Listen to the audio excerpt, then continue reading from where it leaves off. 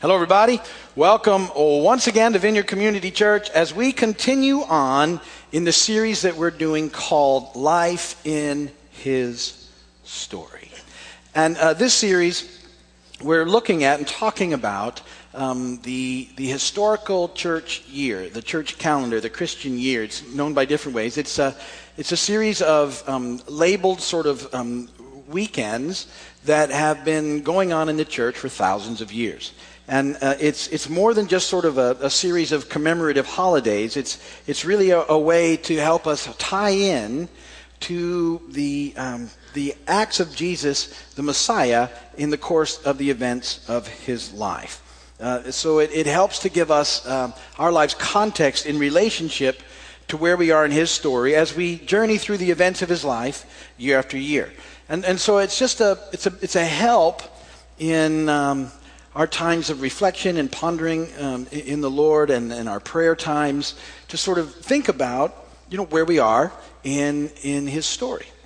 So, the year has started, in a secular version, we sort of had just had Christmas, and even though that was like 4 weeks ago, that's well past now. I mean, you're not even thinking about Christmas. Most of you have the stuff put away, and it's just gone. And Christmas, you don't even think about Christmas until, July. Is it Christmas in July? I don't know. Whenever, when all the decorations go out in the stores, April. So it gets earlier every year. But see, in the Christian year, in the church year, those events should still be very fresh to us. Jesus has come and incarnate, and he's entered into the world. It's fascinating, and now we move from that into this season of Epiphany, which is where we are now. And the original, the big Epiphany was Jesus appearing and making himself known to the Gentile world with the wise men. But this season of Epiphany continues on, and it's a time for us to reflect on our walk with Christ. I said that an epiphany it's a revelation, it's a light bulb sort of going on. It's a new perspective on where we're at and what's going on in our lives.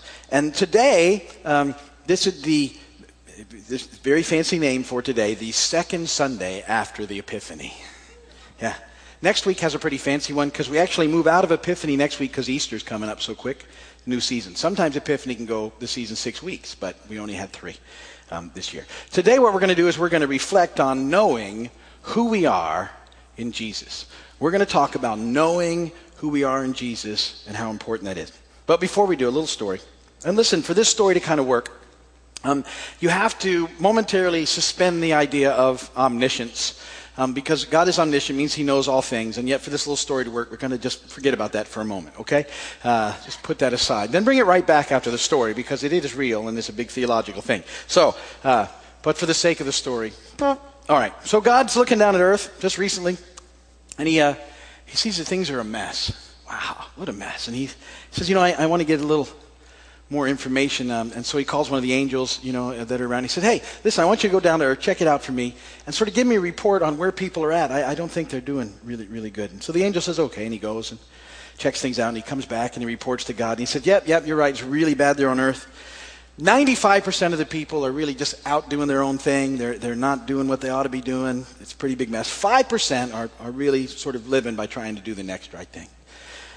God sort of, shakes his head and says, wow, That's a lot. Let me get a little more information. So he calls another angel and says, listen, I want you to go and do the same thing. Take a little, survey what's happening. Give me some details on what's going on the earth. So the second angel was sent.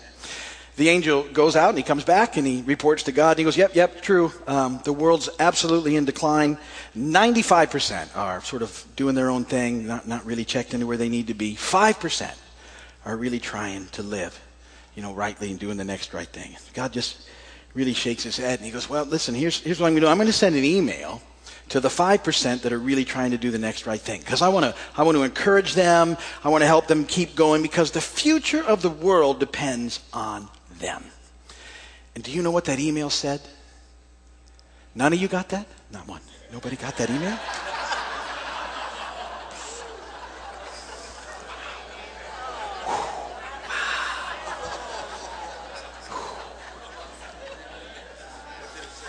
I was hoping, because I didn't either, so I was counting on you guys. We got a lot of work to do. trying to theme my stories to have epiphanies with them. So. It's a lot of work. It takes as long as a sermon sometimes. The scripture reading is John chapter 2, verses 1 through 11. On the third day, a wedding took place at Cana in Galilee. Jesus' mother was there, and Jesus and his disciples had also been invited to the wedding. When the wine was gone, Jesus' mother said to him, "They have no more wine." "Dear woman, why do you involve me?" Jesus replied. "My time has not yet come." His mother said to the servants, "Do whatever he tells you."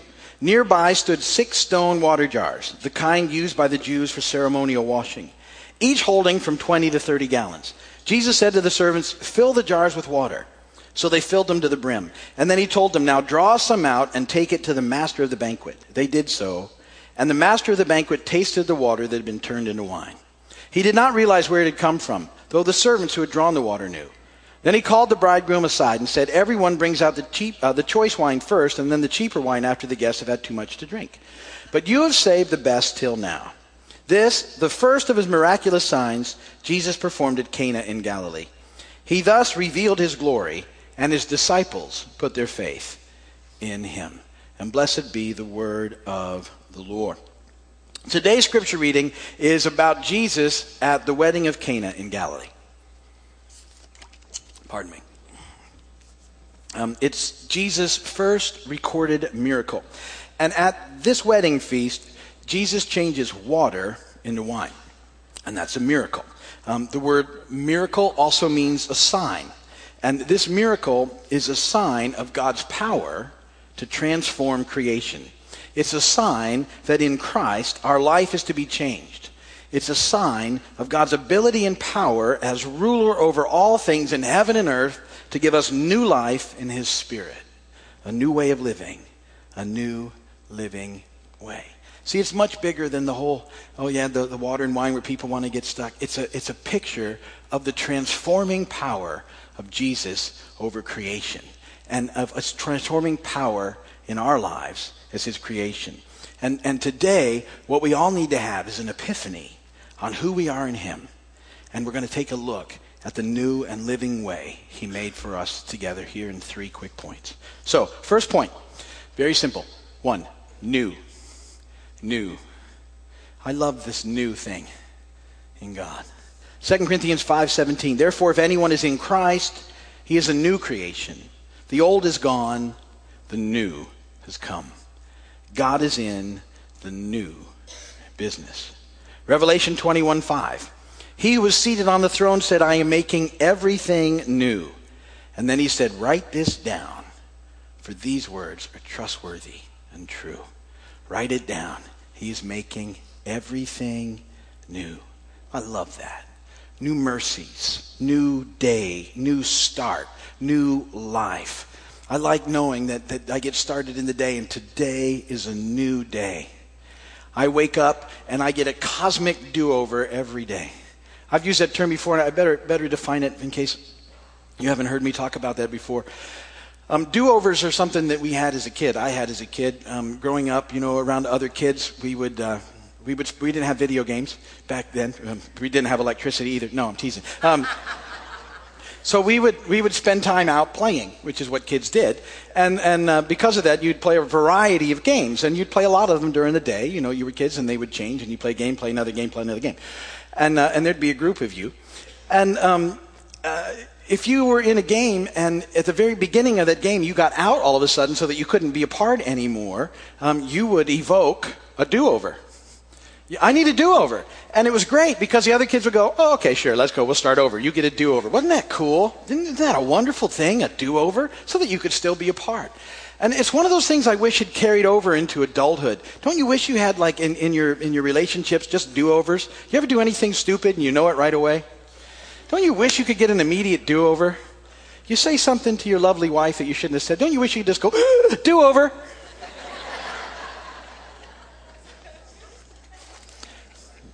Absolutely. They just look at you and go, "Jewelry." Do-over, do-over. Jewelry.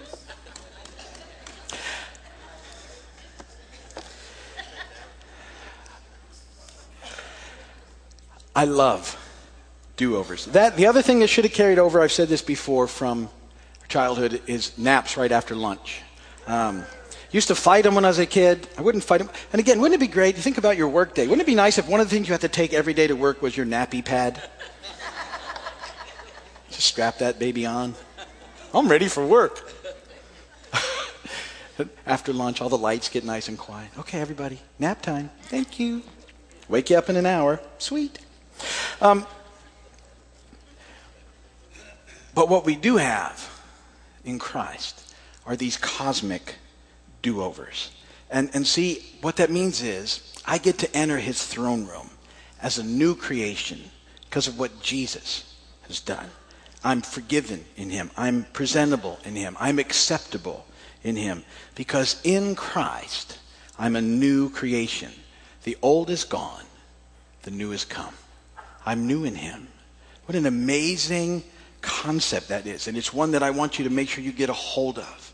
That you understand this process. That God now sees you in Christ. He sees you in Christ. It's not about the mess that you are. It's about what Jesus has done on your behalf. And he has made you new. The one who transformed water into wine is transforming you in his spirit. And God sees you in that transformation. It's a wonderful, wonderful thing. We get brand new starts with him every day. Now, this impacts, second point, living. John 10:10. The thief, that's the evil one, comes only to steal and kill and destroy. I have come that they may have life and have it to the full. The thief, the evil one, does not want you to experience full life in this new and living way. He wants to try and trap you in the old and dead way of living. He wants to steal away that you can have life now in Christ. And one of his favorite tactics for that is he tries to keep you focused on the old way in which you used to live. He tries to keep you from seeing yourself in Christ as a new creation. He wants to try and get you to focus on your mess, on your brokenness. He wants to use your guilt and your shame to keep you from full life, to steal from you, to kill, to destroy you. He wants you to get stuck in your past. Ephesians 2:4-5. But because of his great mercy, because of his great love for us, God, who is rich in mercy, made us alive with Christ, even when we were dead in transgressions. It is by grace you have been saved. The thief, the evil one, doesn't want you to know grace because he doesn't want you to have life. I talk to a lot of people who are stuck in their past. They're stuck in their guilt. They're stuck in their shame. They're stuck in their anger. They're stuck in their hurt. They're stuck in their bitterness. Their perspective of life is passed through a series of old, dead filters from an old, dead way of living. And people that are stuck in yesterday, stuck in all the bad things they have done, and stuck in all the bad things that have happened to them, don't live. They don't experience life. They're stuck. Now, see, the reality is you can't change yesterday. It's in the books. There's nothing you can do about it. So worrying about it doesn't change it. Just going over and over and over it doesn't change it. Rehearsing what you should have done differently doesn't change it. Nursing bitterness doesn't change it. It's done. The only thing it's good for now is maybe to teach us how to do things differently as we press on forward. But you can find no life back there. There's no life. All that's back there is an empty shell of life. There's guilt and shame back there. There's hurt back there. It's a fallen world. It's a broken planet. We've all done things we wish we hadn't done. We've all had things that have happened to us that we wish hadn't happened. Some horrendous. I'm not making light of that. Some horrendous. But it's back there. All you can do is learn from it and press on in him.